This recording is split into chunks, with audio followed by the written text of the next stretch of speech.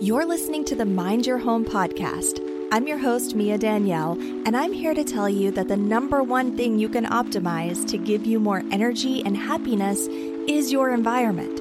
If you're tired of the chaotic cycle and ready to feel energized at home with more simplicity, more energy, and less clutter, then welcome to the Mind Your Home podcast.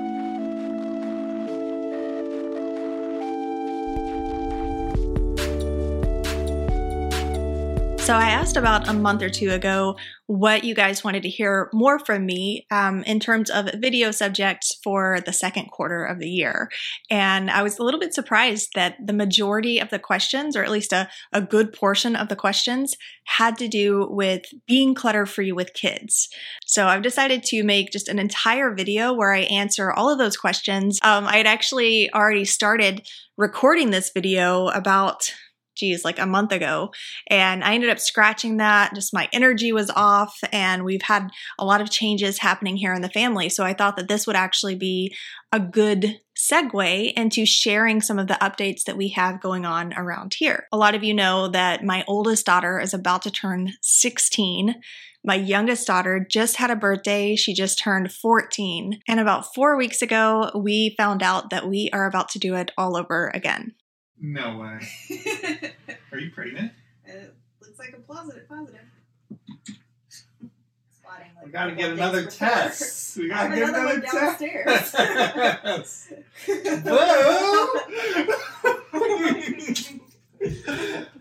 Are you gonna be allowed to fly?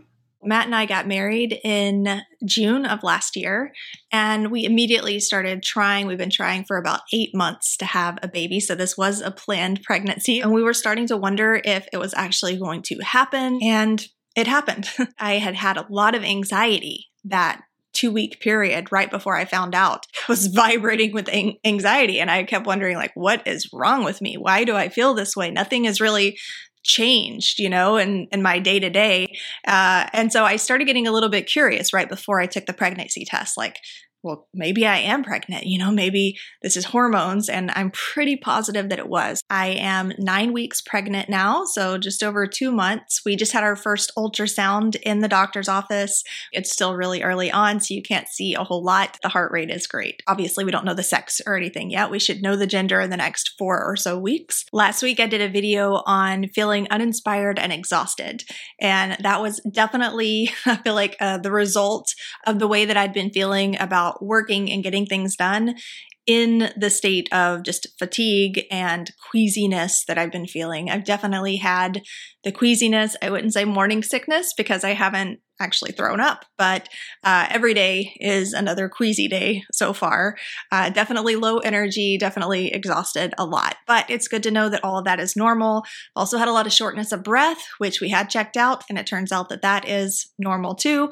So yeah, everything is looking great. We held off on telling everybody. A lot can go wrong in the first trimester. We wanted to make sure that everything was looking the way it should and wait until we had that first ultrasound. And so I'm happy to share that with you guys today, and I'll keep you posted on how things are going. So I'm about to go into answering all of your questions about being clutter-free with kids. But first, if you're new here, then welcome. My name is Mia Danielle, and I chat all about holistic and clutter-free spaces. So if that's something you're into, be sure to click subscribe and turn on those notifications. I release new videos every Tuesday. Also, I want to let you know that this video is sponsored by Skillshare, and I will share more about them here in a bit. This first question I really love because I feel like it's so raw and honest. I think that this is something that a lot of us can relate to. Whether or not you're trying to practice minimalism, you could probably relate to this. I'd love to see someone do content on how to deal with the jealousy monster when your minimalist kids go to visit friends or family who are not minimalistic. I have a 3 and 4-year-old who come home feeling like they have nothing compared to others. When they are home and not out visiting people, they are content. I do like that you added at the end that when they're home and they're not around other people, they're content, because I think that that is really key. It indicates that they do have the things that they need in order to actually fill their days and to make them happy when they're content at home, because kids will very easily let you know when they need more stimulation or when they need more things to do or to occupy themselves. If they're content when they're at home, then you're probably doing an amazing job of making sure that they have the things that they need. Anybody who has had kids has experienced jealousy, whether it's among the kids or even sometimes among the parents. I remember when I was growing up, I used to come home just feeling sad and depressed every time I would come back from visiting relatives because, I would visit my grandparents and they would shower me with different gifts and take me out to eat dinner, and we'd go to the theaters, and it was like, always an event when I would go to visit family members. And so I would come back home. We lived in a really small town, not a whole lot happening. And every time I would come back home, I would have just this kind of down demeanor, and it really upset my mom. Like, I remember that. I felt bad for her because I could tell that she would get really upset whenever I would come home and seem so unhappy with where I was. After like a day or two, I would get back into my mojo of where I was, and everything was great. And I don't think that I had anything that I was lacking growing up. Kids especially are going to want things that they don't have. And a lot of times, once they do have them, they don't even want them anymore. I've definitely bought my kids the really cool, expensive robotic dogs and cats and, things that they really, really, really wanted. For months, they really wanted. And then as soon as they got it, it was like, okay, that's cool. Play with it for, a couple of times, and then that's it. While it is frustrating, it is something that we all kind of have to work through emotionally on our own as being a byproduct of being a parent and kids always kind of wanting what they don't have naturally. I used to nanny actually for some kids that were living in a really affluent area. So these kids had a lot of stuff. They had nice houses, they had things. And still, even within that community of kids, if one of the kids got something like a new Switch or something that the other kids didn't have, they still wanted it. It wasn't because they were deprived of things at home. So for me, whenever I've had this come up with my kids, and it has come up, not even with stuff sometimes, but with like, my girls going and staying over at friends' houses and they go out to eat all the time, or they go, spend money doing all of these different things that we just don't really do. We cook food from home a lot, they don't get everything that they ask for. Gotta catch my breath. And of course, whenever they go out and do that, they come home and they're bragging about the delicious food that they had and the really cool new Persian restaurant that they went to, or, like all of the details and stuff. But for me personally, like, because I had that experience when I was a kid and I kind of just understand what it feels like to be on the other side of that. I know that they're not lacking anything. I know that they're happy where they are. I just let it slide off pretty easily, just because of that experience. And even though I obviously want them to be happy and want them to feel like they have the best life ever, I never feel the need to change our lifestyle or to change the way that I'm raising my kids, because I know from experience time after time that having everything is not going to make them happier. I know that it's not going to enrich their lives or make them any happier as human beings than they already are. And so I always like to come back to the benefits of living a clutter-free life with kids, or even living a minimalist life with kids. There's a big spectrum and different people choose to do it differently. But I think that at the core of it, not having so much excess has a lot of benefits, especially when it comes to kids. The next question is decluttering kids' elementary aged items when they won't let go and are collectors. So I can relate to this. My youngest was definitely a collector. She was one of the ones who would be walking home from school and she would walk home with a collection of rocks and sticks and just random things that they would come inside with. And that's okay. I wasn't crazy about it, but it was a part of our lives that we just went through and it passed, and that was okay. But I can see that it can also really get out of control if there aren't some kind of boundaries and parameters. I think that this really comes down to perspective and what's actually going on in the space. Is it that they have just an overwhelming amount of belongings and that it's not working for you because they're leaving stuff everywhere and, change needs to happen, because sometimes that's the case. And when it is, then you're the parent. Boundaries should definitely be established, right? I think that the easiest way to go about that is using spatial constraints and saying, you know what, you can have this giant box area and anything that fits in that is all yours. That's great. But if it doesn't fit in the box, then we're going to have to let it go, unfortunately, and then kind of work with them to deciding what's going to fit in the box and what's not. At least then things are able to be contained. But I also have some personal experience with just particular items that bothered me that I wanted my kid to let go of, that I just had to make peace with. My youngest daughter had, the one who's a collector and got really attached to her belongings. She had this purple puffy jacket that she was crazy about. She lived in this jacket. She would go to sleep in the jacket. She would play outside in the jacket and, play outside in the dirt. And it started looking more brown than actually purple. My goal in life was to get her to get rid of that jacket. And every time we would go to the store, I would pull out other jackets that were way cuter and way cozier. And I would start talking them up and be like, ooh, this one is really soft on the inside and it's purple too, but it looks like a newer purple. Anyway, she wasn't having any of it. And so eventually I just had to let it go, right? I could have forced her out of it. It could have been a miserable experience for both of us, but I decided that winter doesn't last forever, right? Summer was just around the corner. She would stop wearing the jacket when it got hot. And the next year, it probably wasn't going to fit her anyway. And that's exactly what happened. After a month or two, she stopped wearing the jacket because it was summer. And then by the next winter, we were able to get her a new jacket. Problem solved. So there are some times when you can just let things go and make things a lot easier on both of you. But it really just depends on the state that you're talking about. And there may be a little bit of both that happens, right? Like a little bit of you making peace with some things and also setting boundaries for some of their other things. But I totally feel you on the collectors.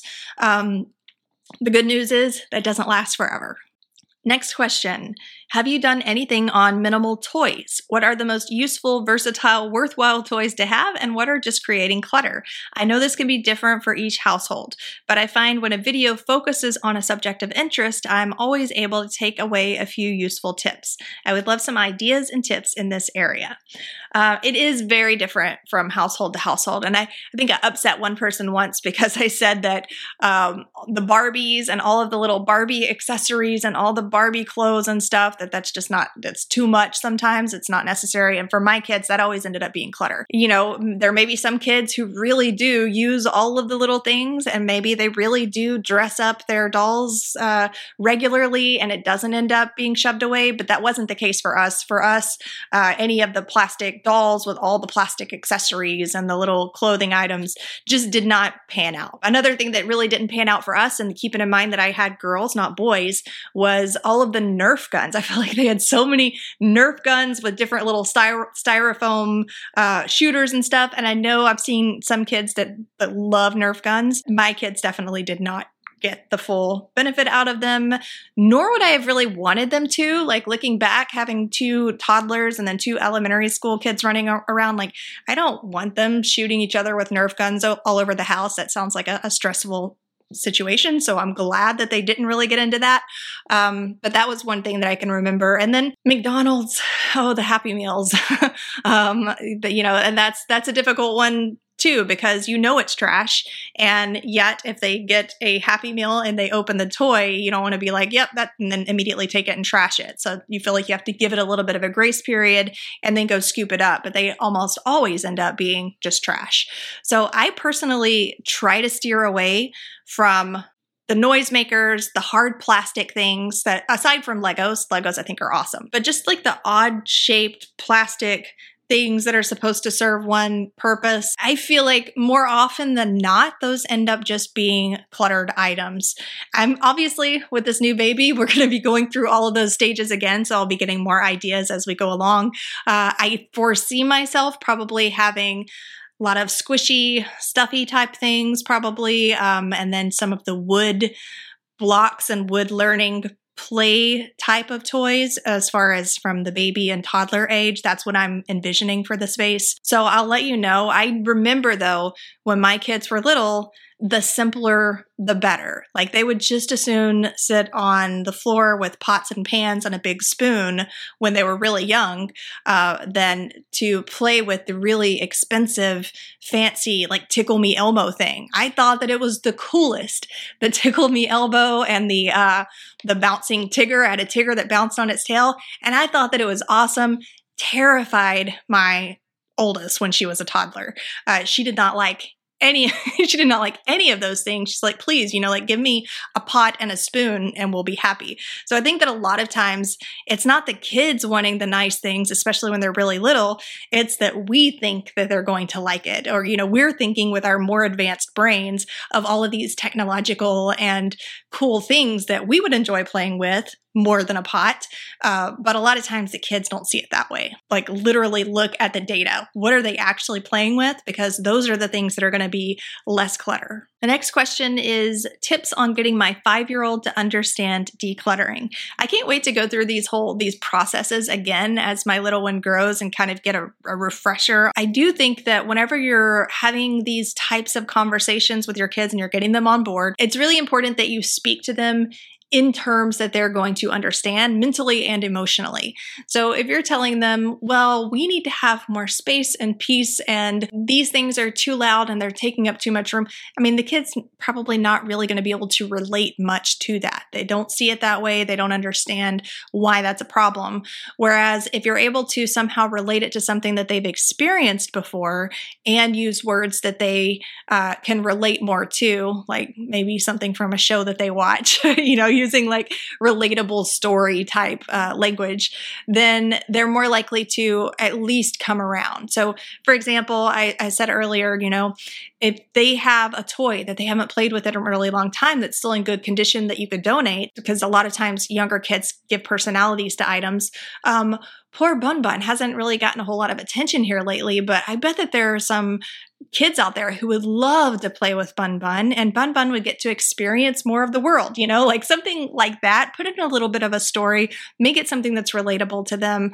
I'm sure I'm going to get some kind of hate messages on this whole idea, but I don't know. I think that it works, especially for younger kids, and it helps them to have a little more compassion, I feel like, on the whole process instead of just feeling like you're taking all of their stuff away from them. The next question was clutter-free tips for toddler play areas.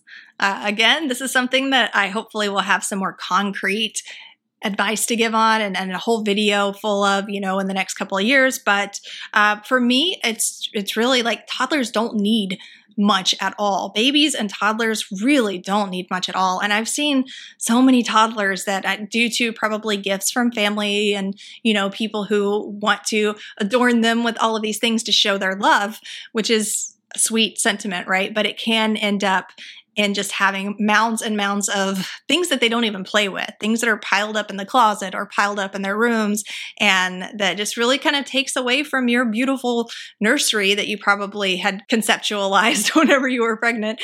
But it's not necessary. Really, like they're not going to be able to play with all of those things, and they will absolutely have their favorites. The whole 80-20 rule, like they're probably going to play with 20% of the toys 80% of the time. Probably the hardest part of curating the perfect toddler or nursery room for any given person is going to be becoming comfortable with setting boundaries or with not needing to keep everything that's given. Either that or, set boundaries in advance. Be like, hey, please stick to the registry, or, I don't need any toys right now. Let's have a diaper party instead, or something like that, so that you can kind of put a little bit of a lid on how much excess you're getting. I find that a lot of times people, as long as they have the information, they just want to get you something that's going to make you happy. There may be like one or two that the kids love. Like maybe they have a little plastic kitchenette and they love the thing and that's all they play with. Well, that's great. I wouldn't say that's clutter for them. As long as it works for them, it works for you, and it's all maintained, that's fine.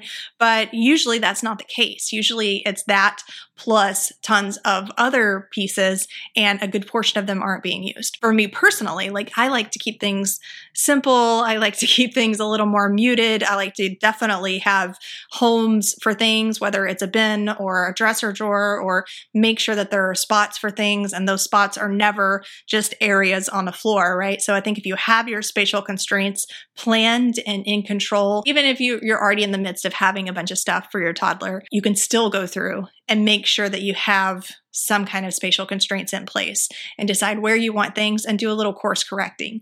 Take some things to donation, give some things to other people who have kids. Like I said before, the kind of the wooden toy things mixed with maybe some soft squishies. I feel like those are the ones that they tend to kind of reach for. But every kid is probably different. The next question, I told you we had a lot of these. I realize I don't have too much stuff, but maybe my kids have, especially clothes and toys. I don't really know how to deal with that because most of these things are presents from family and friends. I think that one of the biggest mindsets that we all have to overcome in order to have the space that we want and really just to kind of have the lives that we want is setting boundaries and being okay with disappointing. I've heard like Marie Forleo says, I'm a professional disappointer because sometimes you have to say no. And sometimes you have to do things that maybe other people aren't going to be crazy about. But if it's directly related to you and your space and something that's impacting your life, then you absolutely have the right to do that. So I don't think that there's any reason to believe that once a gift is given to you or to your kids, that means that you are now responsible for that thing indefinitely. I think that that's a really unfair way to look at things that are gifted. And to me, I think that most of my family and the people who know me know that I feel this way. Once a gift is given to you or to your kids, that thing no longer belongs to the gift giver. Now it belongs to the gift receiver to do with as they see fit, right? You shouldn't be required to house things and tend to them forever just because somebody else had a nice thought and wanted to let you know they were thinking of you or let your kids know that they were thinking of them. And so you should make peace with the fact that you're going to do what you need to do for your space and you're going to make the best decisions you can make for your kids, even if that means donating things that they're not using or not playing with, or even reselling things that were gifted that they absolutely are not going to use or play with. And I've had that happen. I've had family members send gifts to the kids before that were things that the kids just weren't interested in, right? Like, I don't want to use this particular type of thing. I'm not really interested in it. And instead of forcing them to or storing it up in their closet, we'll either resell it or find somebody else who wants to use it or donate it unopened. Letting go of that belief that we have to hold on to everything that's gifted or that it's rude to let go of things that were gifted to us is a big stepping stone that just gives you so much relief. It's so much more relieving to not feel obligated and guilty all the time about so many things that people give you. The idea of gift giving, a lot of people, it's their love language. And I think that it's a beautiful thing, right? They're not giving something to you, hopefully, out of vindication or proving some point, right? It's probably because they love you, they love your kid, they want to express that love and gratitude in some way. And I think that it kind of manipulates the positivity behind that if we then feel guilted and obligated and have all of these negative emotions toward it, if that makes sense. That's the way that I look at it. And that's kind of how I live my life and how I've lived my life with my kids. And I don't feel bad about it anymore, I think it's fine. And lastly, I actually did respond to this person personally because I got a little frustrated, but I think that it could also be good for other people to see. So this person says, I like to keep my home very tidy. I'm 5 months pregnant. I have a friend who struggles with keeping her house clutter-free and tidy. She constantly says to me, you won't be able to tidy once you have kids. To me, it comes off as really negative, and I don't want to have that mindset. To me, it just seems like it comes from a place of jealousy. Has anyone else dealt with comments like these? There are so many people who are going to have an opinion and unfortunately share their opinion about you and your pregnancy and your baby and your family and what you can and can't do. And it drives me insane because I am somebody who has always had that willpower that, like, if I have something in mind and people are telling me I can't do it, it just makes me want to do it more. It really frustrates me.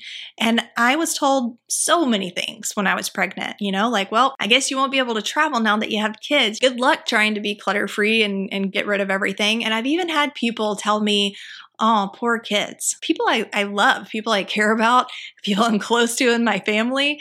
When I'm talking about living a minimalist life and, please don't go buy all of this stuff from the dollar store for them. They don't need it. We don't want that. And I've had people tell me, poor kids, I feel really bad for them. And I think that is so offensive. I gotta say, like, if any of you are those people who feel that way or who feel, like you need to share your opinion, just don't. Just hold it in. Everybody is doing the best that they can. At least most of us are doing the best that we can and trying to make the best decisions for our family. And I don't think that there is anything more offensive that I can think of and just annoying and in bad taste, really, than telling somebody, poor kids. There are just so many things that people put limits and barriers on themselves for. And so it makes them feel bad, I think, when somebody else does do it, if that makes sense. Like, I can't keep the house clean. There's stuff all over the place, but I've explained this away by saying, well, it's not possible because I have these kids. So now if somebody else does manage to do that and to keep a more peaceful space and they have kids, well, what does that mean about my reality? So I think that there's a lot of like behind the scenes that goes on there. But nonetheless, it's still really frustrating. The idea of saying, you can't do this, or good luck doing this when you have something, when you have kids, good luck trying to keep your space together, or good luck having nice things. I think that it's just a limiting belief and mindset on their part, maybe some jealousy built in, like the person in the question suggested. The most important thing is that it's not true. And you don't even have to say anything. You can if you want. I sometimes have trouble keeping my mouth closed, but even if you don't say anything, just don't let it influence your actions and your decisions. Those are all of the questions that I have. I'll catch you next week.